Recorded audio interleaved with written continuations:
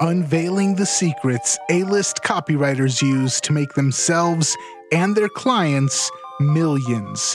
This is the Copywriters Podcast with your host, the world's greatest copywriting coach, David Garfinkel.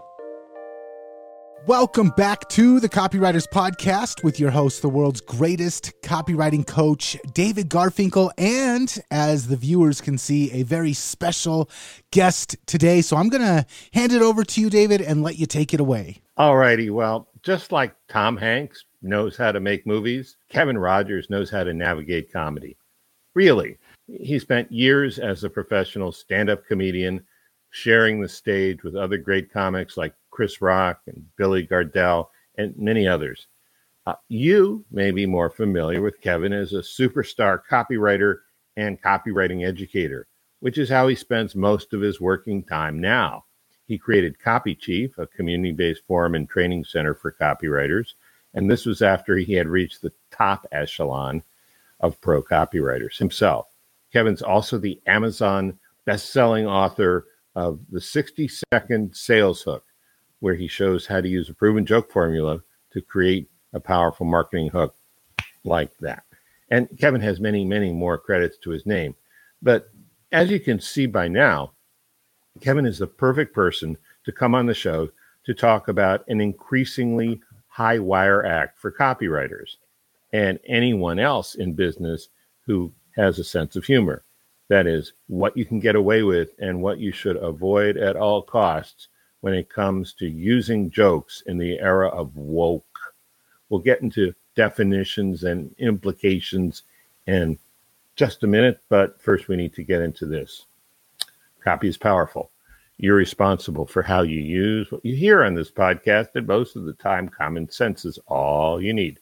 But if you make extreme claims, and if you're writing copy for offers in highly regulated industries like health, finance, and business opportunity, you may want to get a legal review after you write and before you start using your copy. Kev, welcome. Thanks so much for coming back. It's great to see you. You too, my friend. Appreciate you having me back. Yeah, so I just want to say, in case, we've had people make comments before when our guests start ranting about their political leanings that, I don't want politics, I want copywriting. And we usually stay away from anything cultural.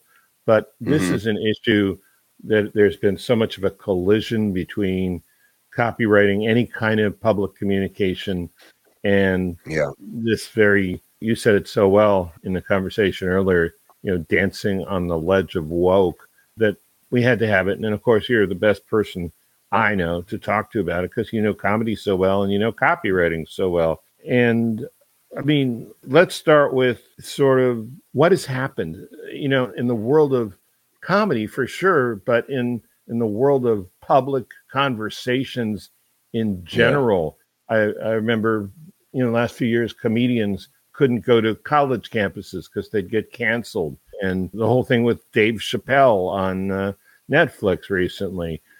Could you bring from a professional comedian's point of view and just from your own worldview, could you sort of bring us up to date on what has happened over the last 5-10 years? Best I can. I think that the main part of it is that just like we've all seen, I think there's a real fatigue around this now, David, right? It's just socially in people's personal lives.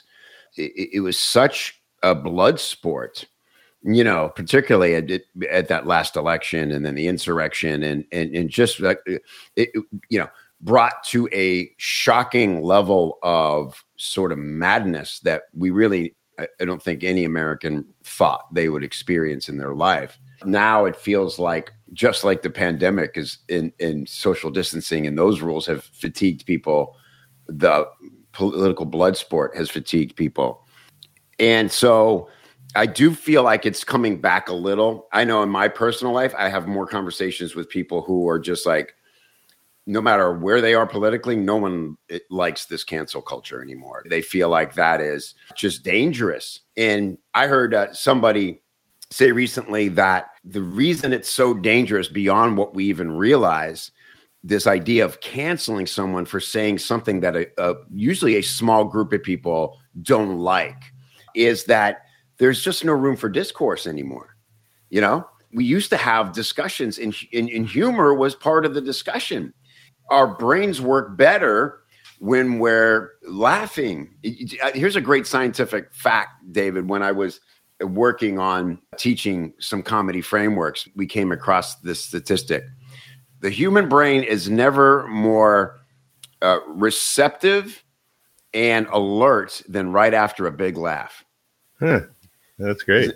So your guard is never lower and your attention is never higher. And if you just think of yourself when you're sitting there cracking up with somebody, there's no resistance in your body. You just want to keep going. That's why fun conversations happen. It feels so good to laugh, and then it triggers something creative in your mind, and you say something, and you spent the whole dinner for an hour and a half, just everybody sitting around cracking up. How many times have we done that with our buddies, with John and Stan and David and everybody, right?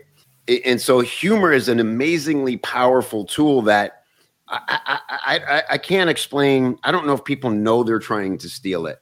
But my favorite thing is so just to answer your question a little more directly before I go down rabbit holes, from my point of view, it was interesting because I did comedy. I pretty much ended my career in 1990, let's say 8. And when I was doing stand-up, everybody could make fun of the president, any politics, and it would not divide the room. People, very rarely would you hear a hiss or anything like that. People would, if the joke was funny, they'd laugh. And celebrity, I guess, was different. We didn't take celebrity so seriously at that point. It's like, if you were a celebrity, you were there, you asked for it. You wanted this, you know? And now, and since Trump, and I say Trump directly because that's the only time I've ever seen a political landscape like this. I came back to comedy, and all of a sudden, and David, I'm not a political comic. I'm not a political person, frankly. I am an interested observer. I am the Jack Kerouac of the world, where I want to be around the madness. I'm not trying to create. I'm happy to be part of the party and the madness, but I'm kind of in the corner taking notes. I'm just fascinated about why people are thinking and acting the way they are, right? And so if I had a joke, so people could easily go my whole act and have no idea where I stand politically. But if you make a little offhanded remark that even gets next to a dog whistle or a talking point on one side or the other, instantly people start pouncing, hissing, booing. And you're just like, whoa, like you had to work to find that connection almost in what I just said.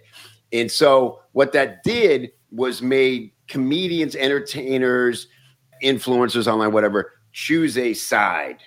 You know, it is very hard to ride the middle, I think, even as a pundit, but as an entertainer. And so I think you have two choices as a comedian these days. You either have to go all in on one side or stay out of it completely. And I think of it like having a fourth wall, right? We know this from theater. And you see this all the time on social media now, and people who do use humor, they create a fourth wall, and it's a safe place. And when they break the fourth wall and say something people aren't expecting from them, I think that's when people look to pounce. And that's when we see people then like, oh my God, apologizing. I don't know what happened. I'm thinking of, like, for instance, you know, because like celebrities are stalked in the paparazzi, and we have to guess, oh my God, like what were they talking about when they went for coffee? And we're seeing this picture of them walking down Sunset Boulevard. Like they're probably talking about nothing interesting, but they're celebrities. So we wonder what goes through these people's minds. And then they say something offhanded or something, and it's something like, whoa, I wouldn't have thought they thought that. And it's like there's this machine ready to say, hey, we got one. We got a talking point. Let's pounce and let's make these people apologize and let's show our power, right? And so with comedians, you have to literally, I think there's 2 rules to getting away with it. Well, I'm going to say 3. Number 1, you have to DNGAF, right? DNGAF, do not give a, and like truly look at, Ben Settle does this really well. My friend Chris Orzechowski does this riddle. It is like a science experiment to them. Ben Settle is a pretty mellow guy, but he ruffles feathers because he finds it really interesting. It's like an experiment for him. He you know, and he's very good at it, but he's committed to that. He just does not care if you don't agree. He's just more curious about how you got that way from a marketing perspective. Or you know, you have to put up a fourth wall and keep it there. Now, the wall you create can be very inappropriate, but you have to probably avoid any like declarative political statement, or, you know, then you're dividing your audience. And I'll just say this last thing. The other weird thing about it, and I'm watching this happen to a good friend of mine who's a comedian. I'll just say who it is. It's Jim Brewer. Okay. If you know Jim, and I don't know if Jim is changing on purpose. I think Jim is just sharing his opinions, and he didn't expect his opinions to plant him on one side or the other. And it's about vax. He's anti-vax, and people keep trying to call him the new conservative comedian. And he keeps coming out and making videos and goes, I'm not Democrat or Republican. I'm not smart enough to have a political debate. I don't study that stuff. I'm just telling you what I believe. I think it's dangerous for people to get in it. And he does this thing and he kind of rants. But it almost feels like whether he wants it or not, he's going to have to just accept that the conservative right has embraced him, and he could really cash in on that, unless he just truly wants to go, I'm not doing it. I'm not going to be labeled. I'm not moving into your camp. But he probably, at this point in his career, would make a lot more money. I mean, he could be speaking at the next political conference. I mean, the right has no funny people. They're celebrity. They got Scott Baio. I mean, you know, that's like when they're the top of the heap for them. That's their A-lister, you know? I mean, it's just, you know, Dennis Miller, I guess they have. But anyway, point is, it's like you don't have a choice anymore if you care. And if you want to sort of defend your middle ground position, it's like society won't have it. They want to label you one or the other. Yeah, that's really weird on a couple of fronts. I mean, it's really rough for comedians because that's not what they signed up for. You know, they're there to make people laugh, to people, and obviously to say stuff that's way out of the box. But the other thing that's weird about it is it ties right into what we know as copywriters. I mean, if you want to get somebody really emotionally juiced up, you set up you polarize, right? You set up an us versus them. But God, we never assumed that all of society would you know, morph into that. Let's talk about copywriting, though. I mean, you were saying when you're writing copy these days, you tend not to use humor, but are there people who are using it that you could talk about? Yeah, I got a few examples. And you know, when I tend to use it, David, is in video, because it's a performance I understand. Sure. And so I just made a video with the intent of humor, and it seems to be resonating. The other day, I mean, my daughter shot it on my iPhone. It took us 15 minutes in a Walgreens, and it's funny. And then I edited it on my iPhone in another 5 minutes, you know? Wow. But wow. And that is, I could show it if you want. I don't know if that works on this platform. It's like 60 seconds long, or I can give it to you as a link as an example. But it was, all I was doing was sort of goofing around and improvising with stuff in the store, you know, and I knew the end. You have to know the punchline. This is the rule with any piece of writing, particularly with copy. What is the call to action? That is, to me, I call that the punchline. What's the punchline? What are we driving to here? And when you know that outcome, it's much easier to write the joke. You can kind of reverse engineer what kind of awareness you want people to have. So, man, I've never thought of that. And I've always been in line with you in terms of writing. You need to know where you're going. But of course, I mean, it makes so much sense. But thanks for that. That's a tip for every aspiring failed comedian, you know, like me. It's really good. Thank you. Yeah. And so I want to share a formula, if we have time too, that I think people will find interesting and useful. But a couple examples, one list that really surprises me, they're really committed to humor. And interestingly, because you don't see this often, they seem more committed to humor than selling in their emails. It's called Bird Dogs, and all they sell is shorts and joggers. Okay. But for the longest time, David, I forgot, what does this company do? And so if they were sending me regular e-commerce emails, hey, buy our shorts, or here's your 15% off. I'd go, I don't want those shorts. I just looked at them on Instagram once or something. But I'm like, I don't even know what these people say. I can't remember. What is Bird Dog? Is that like an app, or is it, and I had to pay attention to remember what the heck they sold. And so everything they do is cartoons. You'll love this because you're a cartoonist. One premise, 3 different individual panels. Sometimes it's 4 panels telling a short story. And let's see. Can I share screen? Will that work?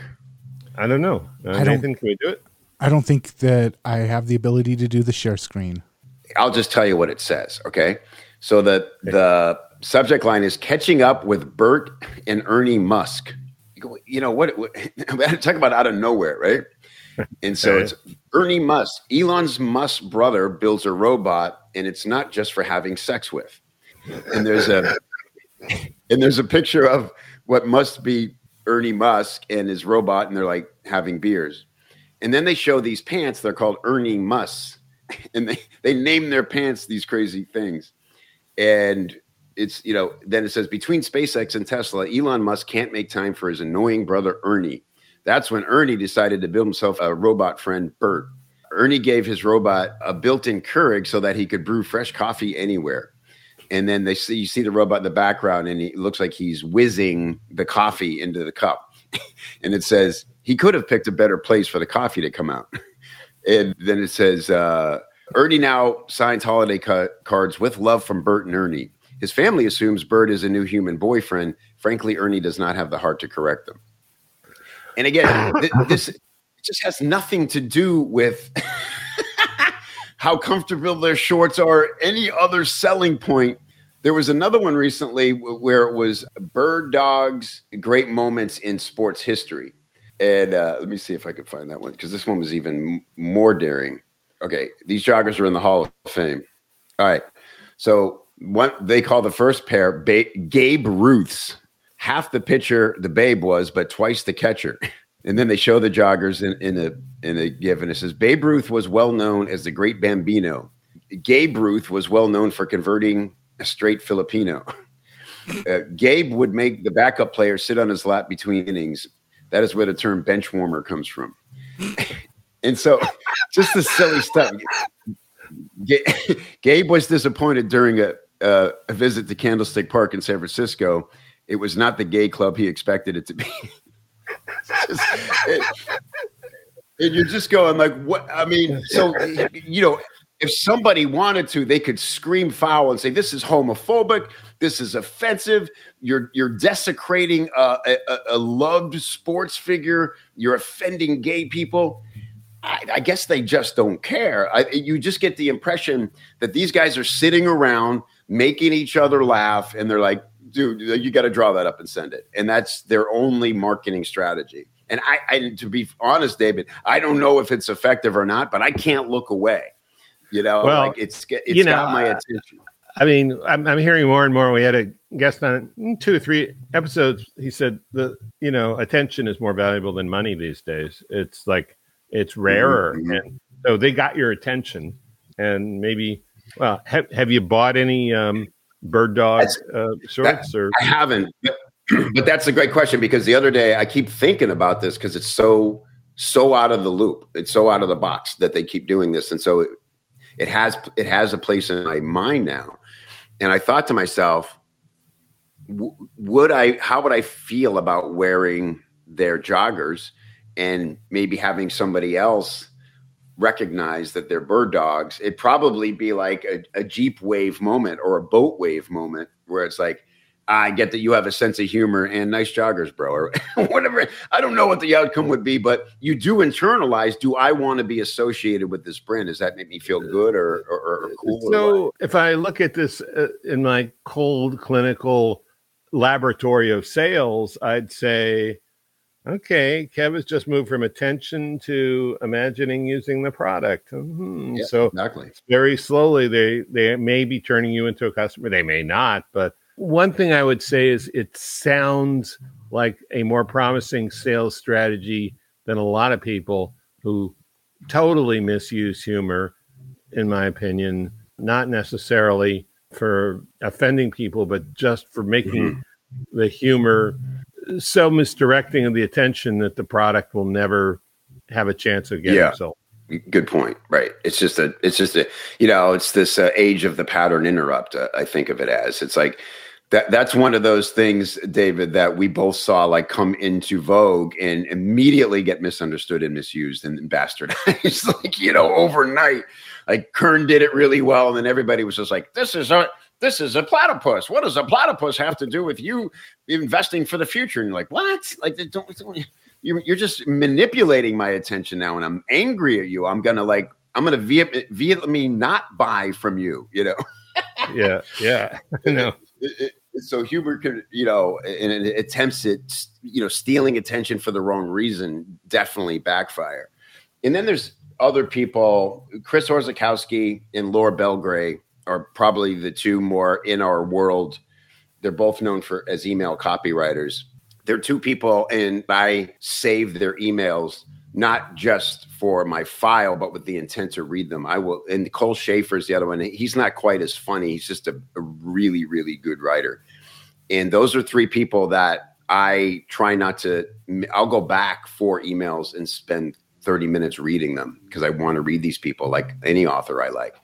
Chris and Laura are both incredibly funny in writing. And I sit there and marvel at it. I don't know how they do it. Like they just have such, if I intend to do that, I can, but I think you also have to follow your instinct. It's their instinct to go that direction and to be funny. It's my instinct for whatever reason when I write to inspire. I spend more time on the mental shifts and the perspectives for whatever reason. That's just my writing voice, I guess. If I challenge myself and I have a premise, I can sit down and get to, make it funny. But I feel like you have to keep that muscle flexed if you're going to do it all the time. And it's just not my nature, oddly. So, yeah. Where do you want to go? Do you want me to share? I know we're tight on time, so I want to give the most value. I guess just, in the spirit of inspiration and direction coaching, could you lay out a couple of principles? Sometimes some people or sometimes one person will just have this irresistible urge to put humor in their copy. What should they aim towards and what should they try to avoid at all costs? If they're bent on using humor?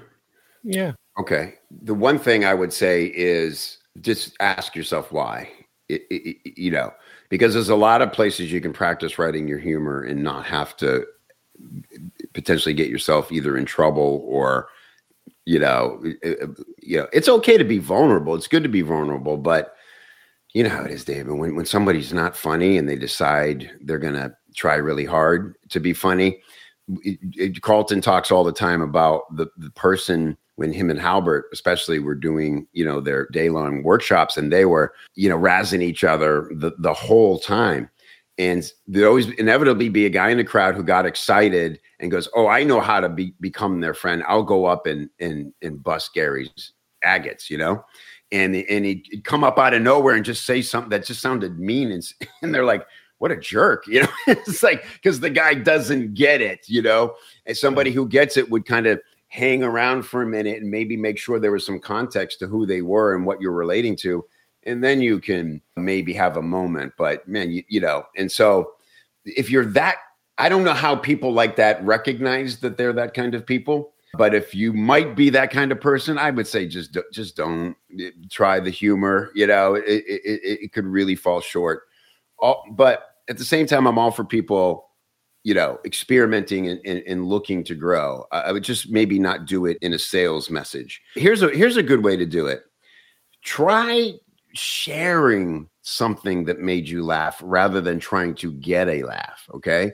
Because you're still in the performer's seat and you're still having to execute a funny story. It just does, break down the fourth wall and share something that you found really funny and made you laugh. That ability to tell that story in the right sequence and land the punchline is the same as you writing an original joke and getting it across. The difference is you've told somebody, hey, I got a funny story for you. So you do get a little bit of the arms folded. Well, I'll decide if this is funny or not. But that's okay, because even if they don't find it that funny, you're not guilty of them not even recognizing that you were trying to be funny. That's kind of the worst.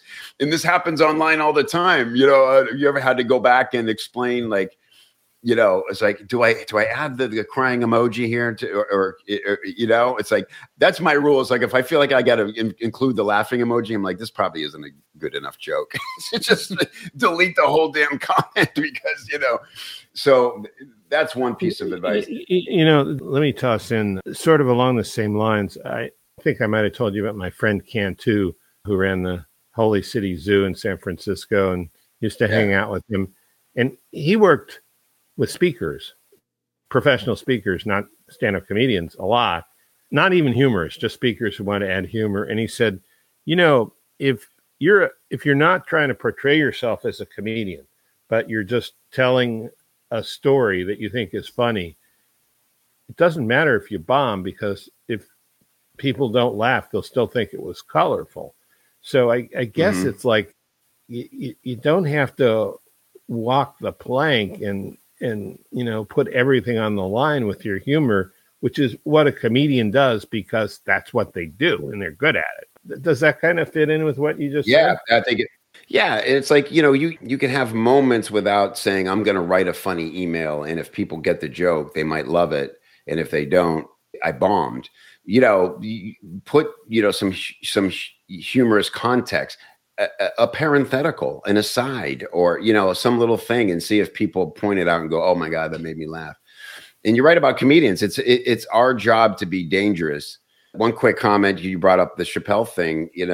Scott Galloway said an interesting thing about it, that, it is a comedian. Yes, he probably went too far with the transgender thing, because he just went on and on and on about it. I think that was kind of I think the reason he caught so much backlash, because he said such outrageous things in the past, and somehow people got that you can't really attack, it's a joke, is because he showed a lot of vulnerability about how he felt about that issue. And he was almost apologizing in advance in some weird ways while still trying to be shocking. And to me, that was the difference. And he was already fighting with that group. And so it was sort of inevitable. Maybe he just did it for the controversy too, but it is our job. Is it a comedian's job to challenge conventional thinking, to go out there, from Lenny Bruce on down, to go out there and be daring?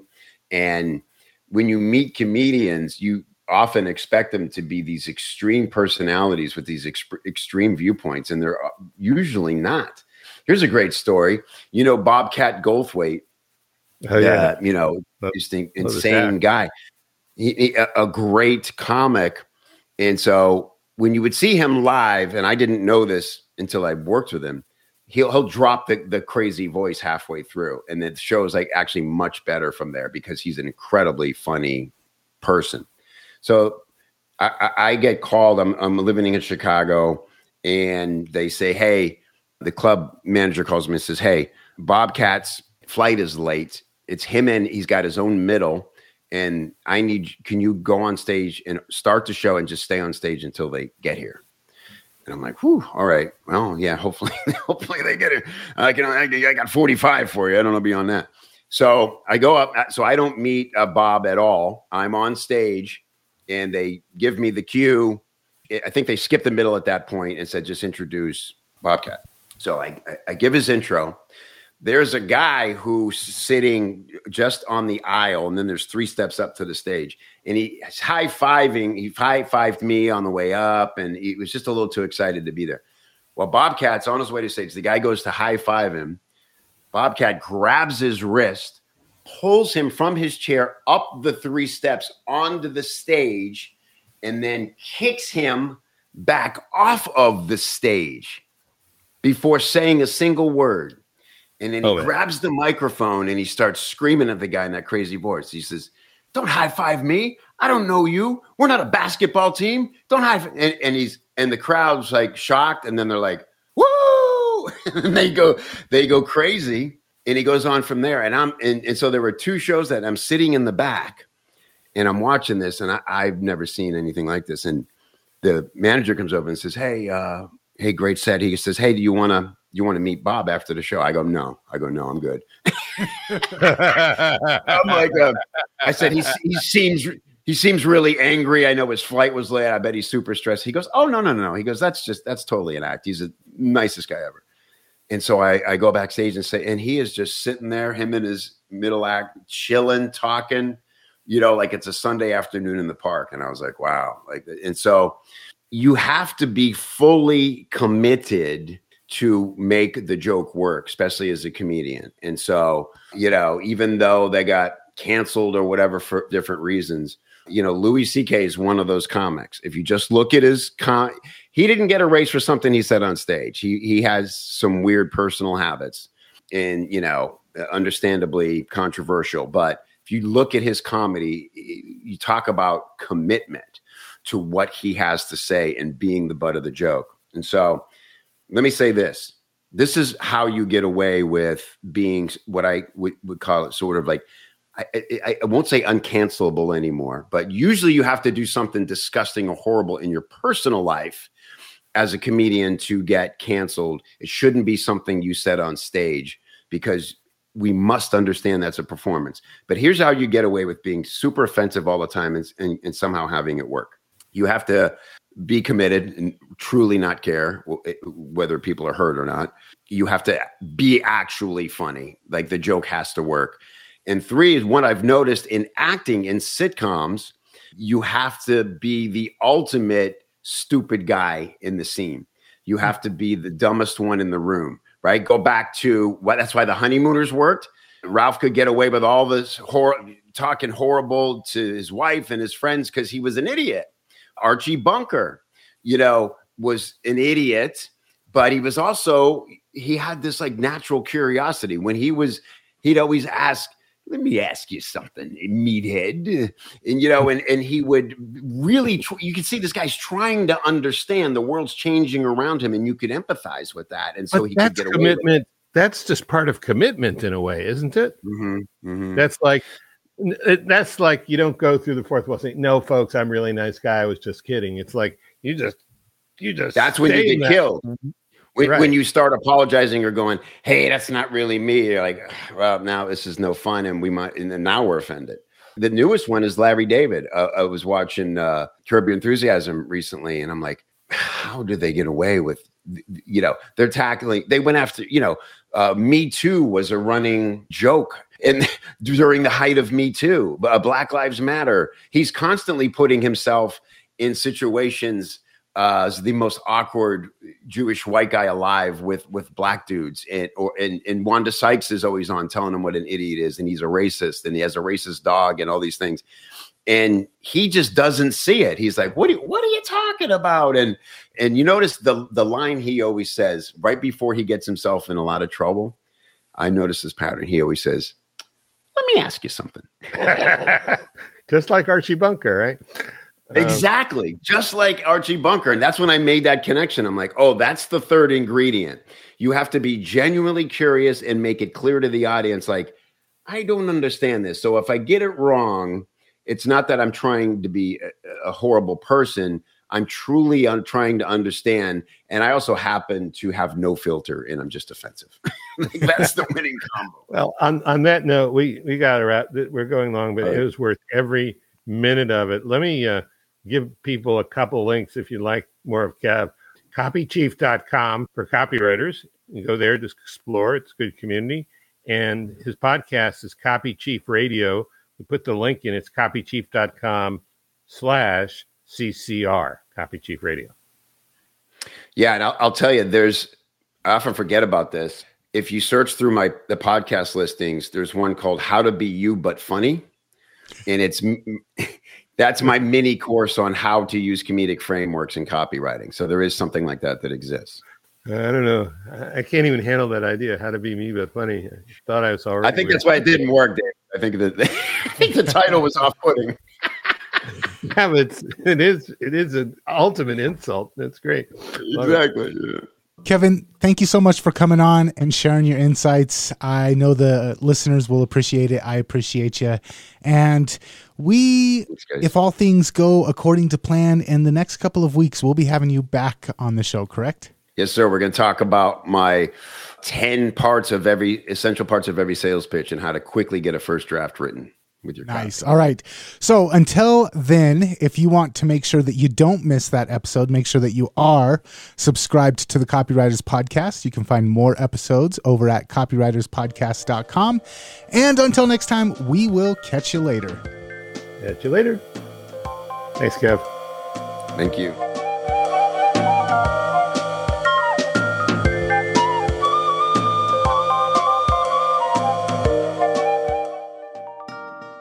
Do you have a problem with Kindle books? I do. Sometimes I really just want to hold a book in my hand so I can turn the pages and highlight stuff and make notes. That's one reason I recently released the print version of my book, Breakthrough Copywriting. And listen to this. On Facebook, I've gotten pictures posted from around the world. Pictures of people holding their printed copy of Breakthrough Copywriting in their hands, including one from an A-list screenwriter and marketer in LA's famous Topanga Canyon. He was reading the book in his hot tub.